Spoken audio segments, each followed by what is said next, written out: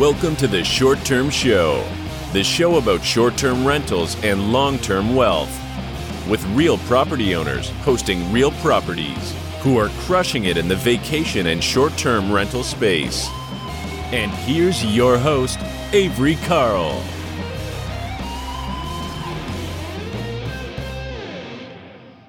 Good morning out there, all you short-term shoppers. It's Avery Carl, and I wanted to give you guys a quick reminder about something that I don't think I've done a good enough job of keeping you aware of.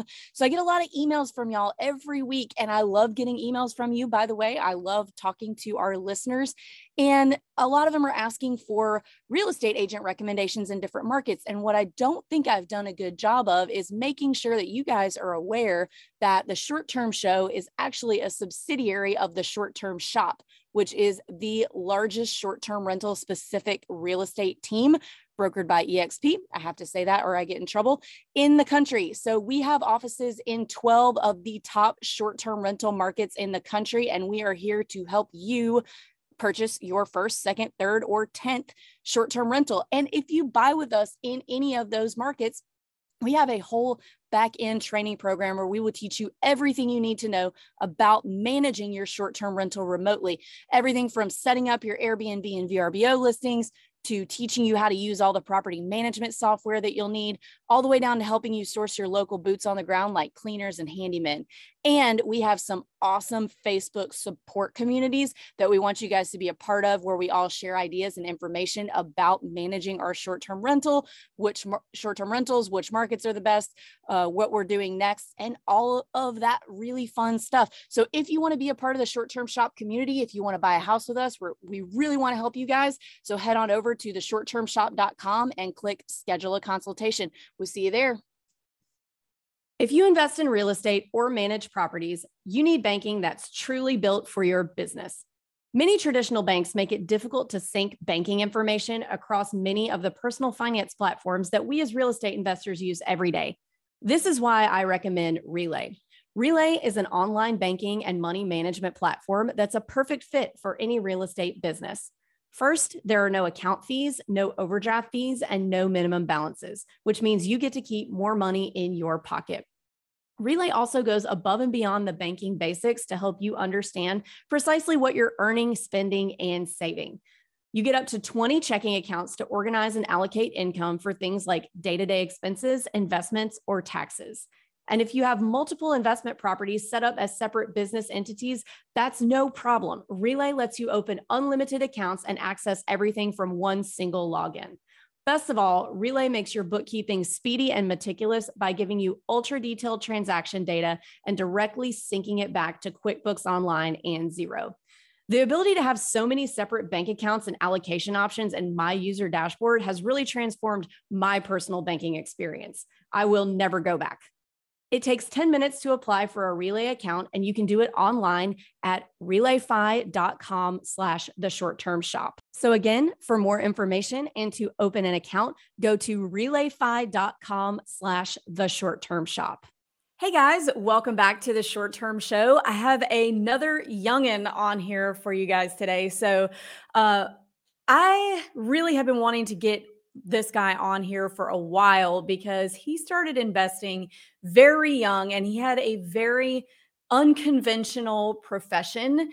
And I think it's really important for people to understand that just because you don't have a regular traditional W-2 9-to-5 does not mean that you can't get into real estate investing. And just because you're young also does not mean that you can't get into real estate investing. So without further ado, I'd like to introduce Brandon Robert. Hey, Brandon, how's it going? It's doing great. How are you? I am doing awesome. So start off by telling us a little bit about yourself. Yeah, so I am a social media influencer with 11 million followers, mainly on TikTok. And I also invest in real estate. I have 3 rental properties that I short-term rent, thanks to you helping me with my first one, which was awesome. And yeah. Okay, let's start at the beginning because I remember, and I sound like a total like grandma right now, because I remember you when you first came to us and we were getting you your financing set up, and I asked you what you did for a living, and you said, I'm TikTok famous. And I thought, okay. So I went to the lender and I said, can this guy do this? And she said, yeah, he can. So I think that a lot of people will have that reaction when people say things like, oh, I'm TikTok famous or I'm an influencer for a living, but it's a legitimate job now. So let's dig into that first. You don't have a traditional 9 to 5. You're making your money on social media. How did that start? Yeah, so I never did well in school. So college was really kind of like not an option for me. It wasn't for me. And I was always into media, but it seemed like doing like television and stuff wasn't really as profitable as I wanted it to be. So I was like, all right, this social media things seems like it's happening and it's the new thing. It was in 2016. I was around like I think I was like 16 when this was happening. And I was like, you know what, let's give it a shot. I see people are making money on this. I feel like if they could do it, I could do it. So I kind of just started posting videos and slowly started gaining followers. And the more followers you have, obviously, the more profitable you become to brands and stuff. So I just started, it kind of just snowballed after that. You know, I started making little videos and then it just became like Netflix hitting me up and saying, "Hey, like we want you to promote our new show coming up," or song artists like Justin Bieber. I actually did promo for him, so it was like kind of all at once, and I just kept on rolling with it because the money was there, and that's actually why I got into short-term rental as well because this type of influencer thing isn't like a well known or it hasn't been here for a while. So I wanted something more stable. And that's why I tried jumping on the real estate boat as soon as I got the money to do it. So when you're 16 and you say, okay, I think I want to make some money on social media, is there any strategy to that? Or did you just start like filming yourself doing stuff and decide, okay, well, people seem to be engaging in this type of video, so I'm going to make more of these. How did you figure that out? Yeah, so in the beginning, it really wasn't as much strategy. It was kind of just new for me. I was kind of just posting, you know, I had the fluffy hair, and that was kind of like what was happening then. It was like kind of like a little heart throbby type of thing. So I was like, you know what? Like, people like this stuff. They like hearing me talk, which is weird. So I was like, if I can make money doing that, why not? And yeah, I guess it just panned out that way. But now it's definitely more that I've gotten serious with it. It's definitely more strategical. What I've been doing, trying to get more views and stuff. So definitely it started from a place where I was just like, hey, like this is cool and fun, to a place where like, oh, okay, I know how to make this work and make good money from it. So when you are making money from social media, because I think a lot of people have this question, Mhm. how does one make money from social media? So if you've got 11 million followers, which to me sounds like a gigantic panic attack. I would have a panic attack every time I hit that publish button. I'd be like, oh my God, they're going to hate me. Oh my God, they're going to say I'm fat, or, whatever it is. So what it, I, okay, answer that question first and then we'll go. How does one make money by having a lot of followers? Are you So selling something or how's that work? there's a lot of different ways, and it almost changes every month how I'm making money. So there's one way that's the classic. It's just views. Like a lot of like TikTok will pay you for views, or YouTube. A lot of different companies will. So that's like passive small income. I'm posting anyway, and they're giving you money. So I'm making anywhere from like $3,000 to $10,000 just off views, like a month. Um, and then I have the bigger brand deals. So those are definitely the bigger things, the bigger lump sums that you're getting from brand deals, like Netflix and stuff. So those are also another thing. I also do this thing called ad acting, which is kind of a new thing for me, where I kind of construct ads for companies as well. And I kind of have the face value on TikTok because I have so many followers. So I'll like make an ad and then they just post it on their own. So that's also another source of income. There's like a lot of different. I live stream, that also is another source of income. So there's a lot of different routes you can take. I know a lot of people are doing like they have courses, so that's also another stream of income that I haven't yet tapped into, but I'm looking into doing that as well.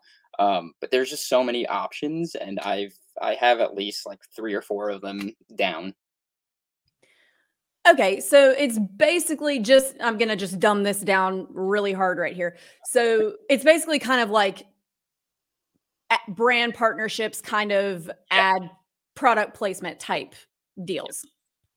Gotcha. Okay, so that's how you make money in social media, guys. Yep. Um, all right. So about what age were you when you started making real enough money to say, okay, now I have to do something with this because this, this might not be around every day. I might not be able to be TikTok famous until I'm 50. I need to find something else to do. At what age did you realize that? Because you're still a very young guy. So to me, that's really impressive that at that age you started thinking about that, because most people in high school would just go blow that money, on a brand new car or something.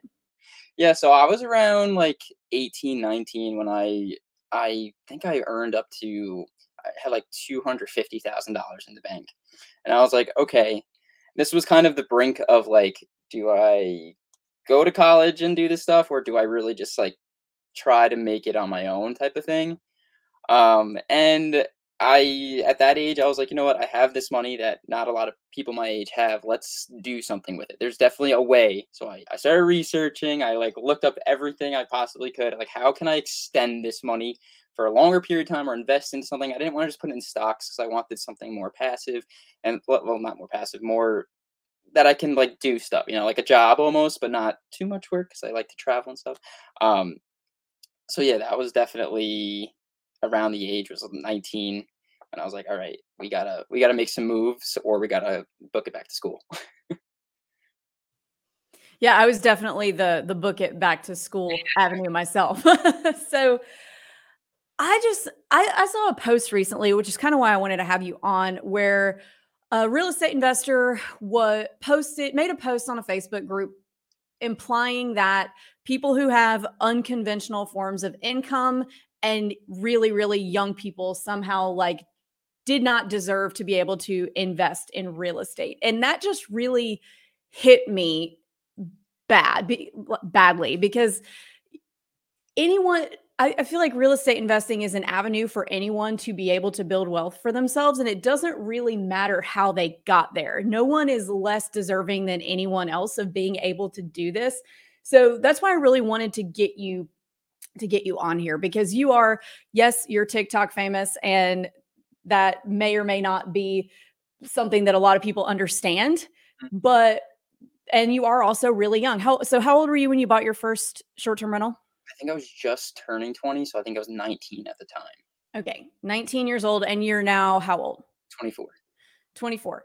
And you've been able to you had the self-awareness in high school to say, okay, I need to do something with this money more traditional, because right now the social media thing is going really well.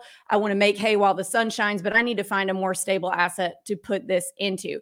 And then you landed on real estate investing. So talk to me about how you came across real estate investing and why you chose short-term rentals instead of multi or long-term single family.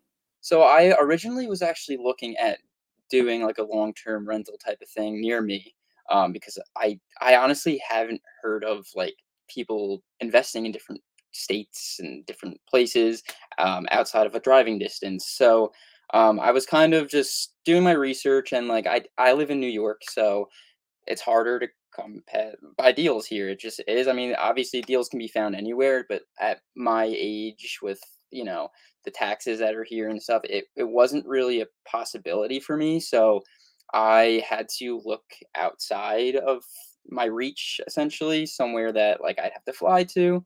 Um, and I mean, when I came across like Tennessee, I was like, oh, like this is like a good spot. It's not close to me, but like I never thought of really going out of state. But upon my research and finding you, you taught me that like you don't need to be there to, run the property. You can kind of run it from wherever you are. And that's kind of the outlook. I was like, okay, so I have this opportunity to invest my money in different places. I don't need to do it somewhere local.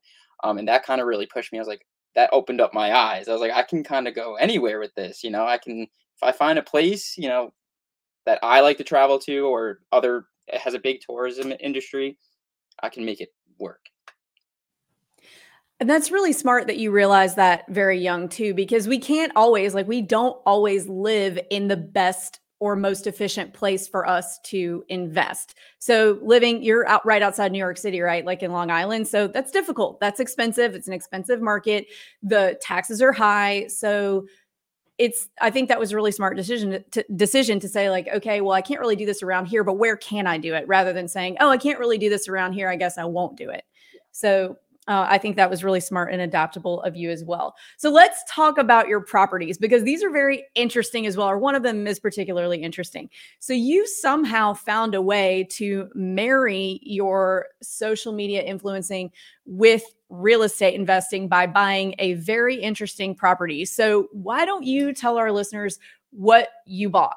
Yeah, so I bought a castle, which is it sounds weird saying it when people ask me like, "Oh, you own a house? Like, what does it look like?" I'm like, "Well, it's a castle." But yeah, it's a castle. It looks like just like a castle. Yeah, it's a legit castle. I had never seen anything like it until that hit the market. So it's a 3-bedroom, right? 3-bedroom. 3-bedroom. And how much did you pay for that? It was 800,000, and I put 200,000 down. And how much is that making for you? That's making me I think around gross, I would say $230,000 a year, and My then goodness. I take home around 45 to 50% of that as net. 800 and some change. Was it 800 even or 800 and some change? Yeah, no, it was 800 even. Okay, so 800-ish, grossing 230,000 a year. So you're netting like 115,000 a year. Yeah, probably actually a little more than that. I would say I'm netting. Yeah, it's pretty cool. It's like I haven't even had to pay any of the mortgage on my own pockets, which is really cool too. It's paying for itself and making me really good money. So yeah. That's amazing. That is a really, really amazing cash on cash return, because you bought a very, very unique property. So do you get just mostly regular travelers on vacation, or do you get a lot of special events? It's kind of a mix of both. I do have a lot of weddings that go on there, which is really cool because it's definitely like a wedding place. It's a castle. Everyone's like, I really want to get married here. Can we film? I'm like, sure, yeah. You can fit a decent amount of people in it. Although it's a 3-bedroom, it's a huge, huge space, and it's a really great entertaining space. It's like super open concept. You as you know, but it's an awesome space, and I think it's usually split between like events, bachelor parties, bachelorette parties as well. And then also like weddings and just families coming to explore the Smokies and stay in a castle. So since you get a lot of events, let's hit on that for a minute. I know a lot of people are afraid to buy larger properties, or they're really afraid of people having parties. They do whatever they can to keep the bachelor and the bachelorette and the weddings out, even if, they're perfectly well-behaved people coming in. A lot of people just want to avoid that altogether. But you're really embracing that and like hitting the gas on that. Do you have any advice on, how to screen those types of guests and events, or ways to kind of safeguard against damage to your property from big events? Yeah, so I typically, I have a good like insurance plan as well. I mean, Airbnb also covers a lot of things, but I asked them a lot of questions prior, like how many people are going to be there. It's just a lot of questions I have to ask them. I don't want to just be like, yeah, you want to have a wedding, cool, like that. It's kind of just like picking their brain, like what do you want, and like trying to figure out if the space is for them, and if they're, you can kind of tell when you talk to someone if they're going to mess up your space or not. But I have no problem doing it, and I see it also as kind of a money maker as well, because I do charge an event fee, which is kind of an interesting thing as well. I'll usually do per head of how many people are there, and I'll charge on top of that. So I see it as, yes, there might be some small damages that happen, but it kind of pays off if I, if something small breaks or whatever, or because there's always something that goes wrong, usually like something small will rip or break, but the extra money that I do make kind of pays off for it. How much are you charging for an event fee? Like, do you charge it per person or by the size of event, or how does that work? So I usually do it per person past the 16 people that can stay at the property. So I'll say, hey, like, 16 people are allowed on this property as a normal rental experience. But if you do plan on hosting a party or whatever, I need to know how many heads you're going to have, and I do charge. It depends on really the event. Honestly, usually weddings, I'll do like $15 per head. I can fit up to 75 people on the property, so it definitely does add up. Especially because usually I have anywhere from 30 to like 60 people come. But yeah, it's pretty cool. Usually with the, like, let's say like bachelor parties or whatever, and there's like a lot of just like young kids going, I typically try to stay away from that. Unless they are like an older group of people, but I do usually charge a little bit more for that as well. Just because of the damages that will probably incur. But I've been pretty good so far. Well, that's good news that you've done pretty well so far. So you talk about you can fit 75 people on the property. If somebody's buying a space like this that might be able to be used for events, how does one figure out, oh, how many people can I fit on this property comfortably, or how many is too much? Is it a fire hazard? That kind of thing. Yeah, so actually when I bought the property, I think it was just passed down like the event space. I'm not even entirely sure. I was just told 75 people can occupy the property at one time. So I kind of just rolled with that from what the last owner said. Oh, well, that makes it easy. Yeah. I kind of like, I agreed with it. It's a good space for that, and I think I think I don't really like having up to 75. Usually below that, like 50 is like a good amount. But yeah. Okay. And have you ever thought, because I've talked to a few investors over the past, I don't know, the course of my career, who've wanted to focus on, they've said, I really want to buy a place that I could use as a wedding venue or things like that. And they kind of want to go down the road almost of becoming, like, starting an event planning business alongside their short-term rental, because it has, basically a venue. So is that something that you've considered? Oh, highly. And the reason why I consider it even more now is because I actually bought the property directly next door. So that just sleeps, like, it's another 3-bedroom, but it's a big space as well. So I was definitely considering, and still am considering, making kind of like a combined listing, where people can just rent that space, and it's just an extended space essentially. It's literally directly next door, like 5 feet away. So you can really just get a lot of money for that then, because it's a big space, 2 big spaces, and a castle, like a castle. Come on. And a castle. Yeah. So do you have, I guess, so you're not in that world yet of doing the full-on event planning, Yeah. but do you have any partnerships or anything like that with local vendors, like, table and chair rental, decoration rental, wedding cake people, things like that? I have a decorator.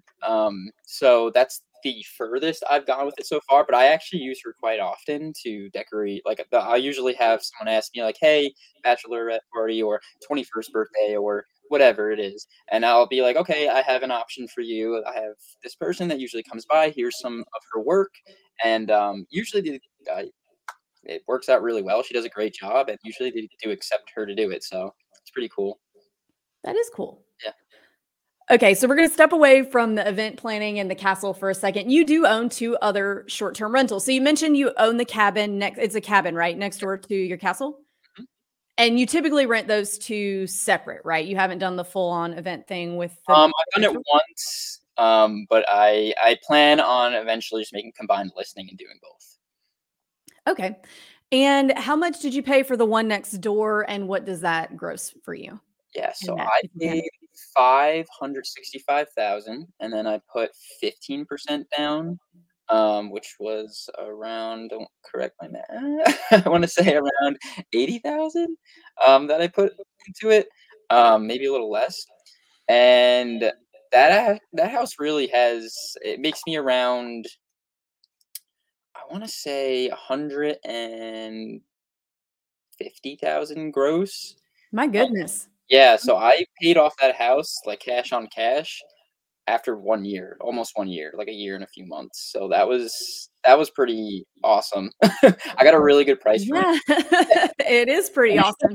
How big is that one? How many people does it sleep? It's around 2,700 square feet. This one only sleeps 8 people, which seems like a good sweet spot for the area actually, because it is always booked, and I do put it at a pretty high price. Um, the previous owners were only getting around like 160 average per night, and I'm getting around 275 average per night. Um, so yeah, it's definitely paid off a lot actually. It was a good investment on my part, I Yeah, will yeah, say. you got two really good ones. So two 3 bedrooms, one for 800,000 that grosses 230, and one for 5 and some change that grosses 150. And Yeah, then you net about half of your gross on each of those. Yeah, that sounds about right. That's pretty good. yeah, Pretty darn good. That's some really good first two investments, yeah. especially at the age that you were when you bought those. Mhm. Very impressive. Very impressed. Yeah, And yeah. I think that that's important too, to note that it's not necessarily the property itself. In the case of the castle, it is the property itself, but the one next door, it's just a regular old cabin, right? It's not really the property itself that determines the how well it performs. It does obviously have some bearing on it, but the way you manage it and who is managing it has, plays a huge part in how well it's going to perform. You can't just slap something up and, wait for it to get booked. You have to manage it. You have to work on it. And I think that this is a good example of that. 100%. And I also, when I first bought the property, it doesn't have a hot tub, this property either, which I was like, oh, this needs to have a hot tub. It needs to have this. Needs to. And the property still does amazing. I never bought a hot tub for it. I was like I won't get any rentals if I don't do it, because I have this like vision of like, a cabin that like in the Smoky Mountains, it needs like certain things. I didn't go too crazy on it because I was like, you know what, like let's see how it does with great professional photos. I mean, it looks great. But nothing too crazy and lower maintenance, and I mean, it pays off. So Oh, wow. So you've done that without a hot tub. See, that's yeah, I, any client that ever asks me, do I need a hot tub in the Smokies? I'm like, yes, you have to buy a hot tub. You have to have that. And so you've done 150 on a 3 bedroom without yeah. a hot tub. Is there anything specific management wise that you're doing with that one that you think is making the difference there? Like what platforms are you using? Which is also a crazier thing, is I'm just using Airbnb. I'm What? Yeah, I know. Um, I've learned to.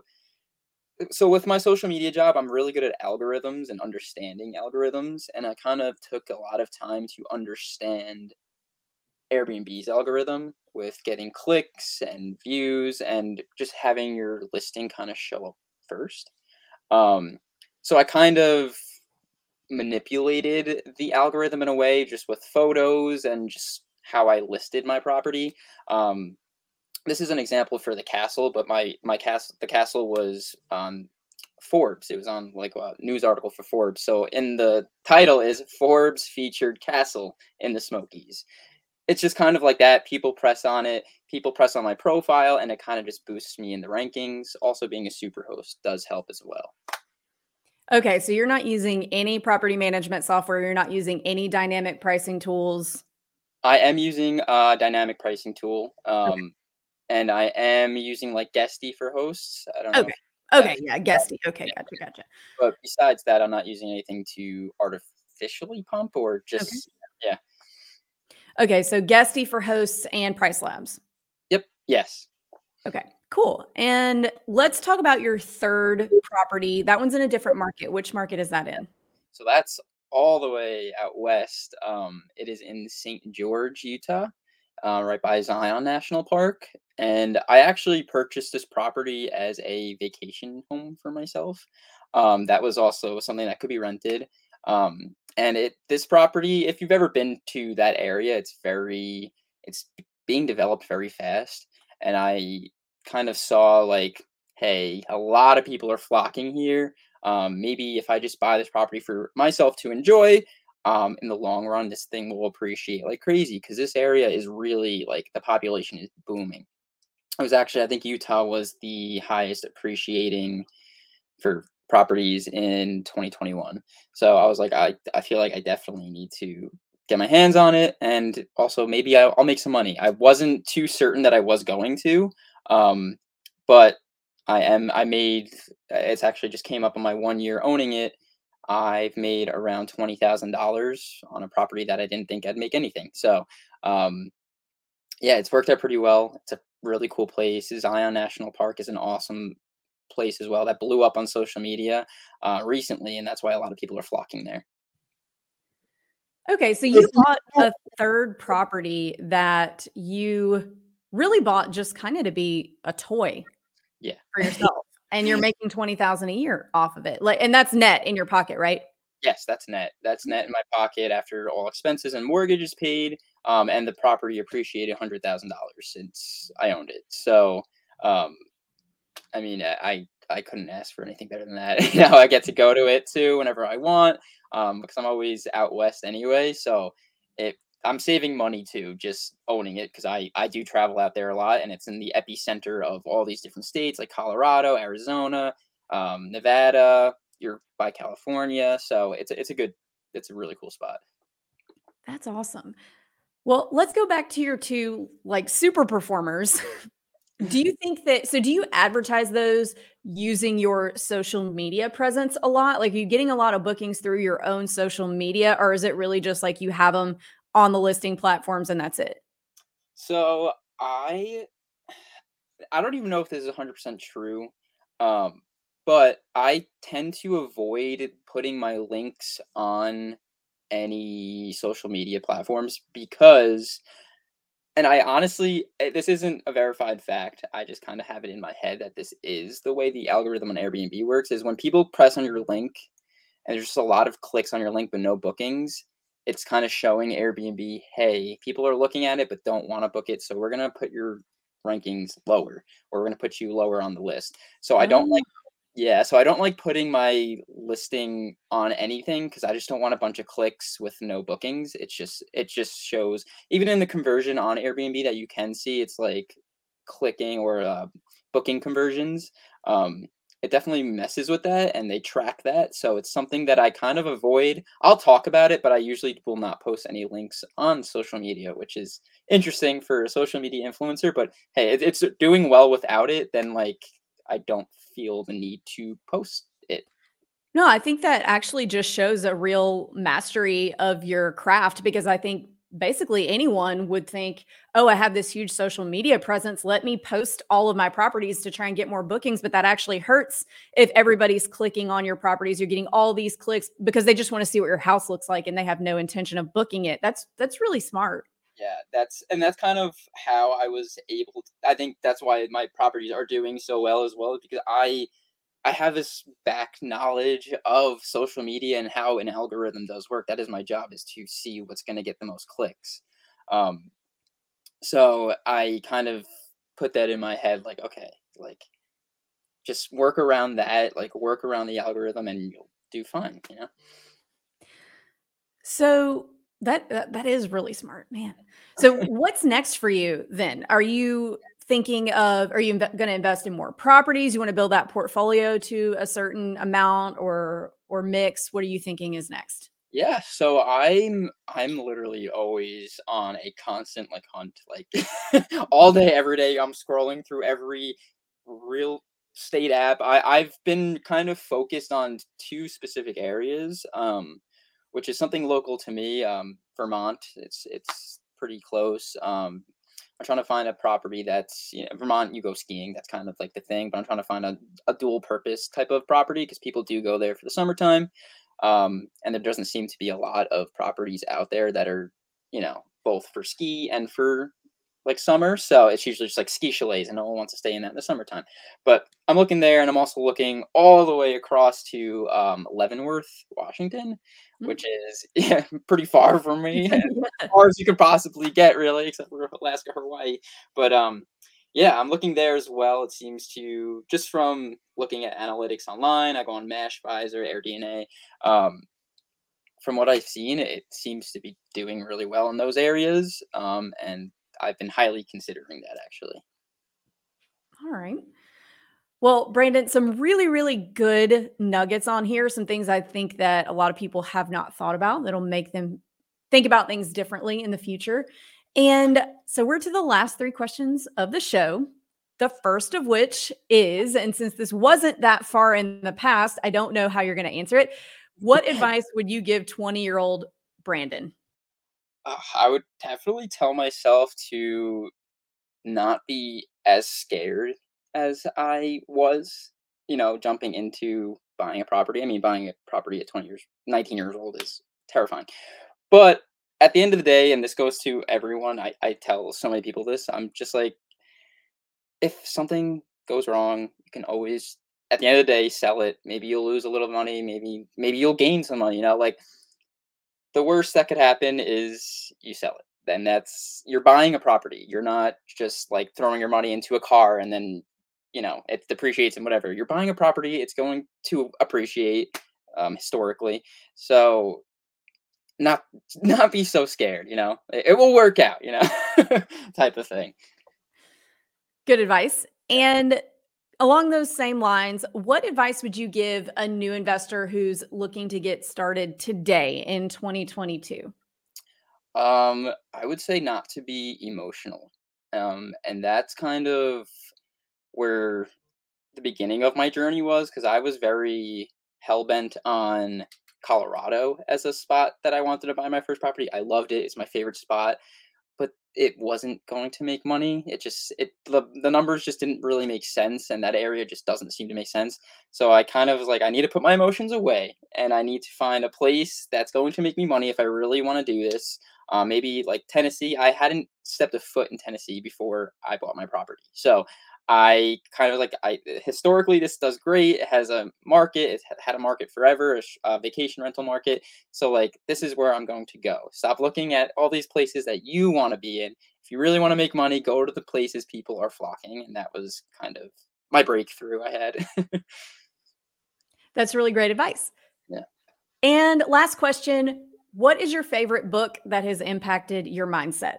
Yeah. So this is a interesting one because I honestly do not read very often books. At least I'm always on like the computer reading forums and stuff. But honestly, from the very beginning, I always like whimsical types of books, like Harry Potter and stuff. And I think that definitely shaped the way I looked at my rental properties. I bought a castle. So like, I like saw the value in that because I also was like always just like very like I love Harry Potter. I like the whimsical side of things.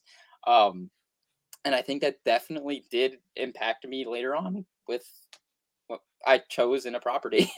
Yeah. Okay. So you're real estate investing based off of Harry Potter.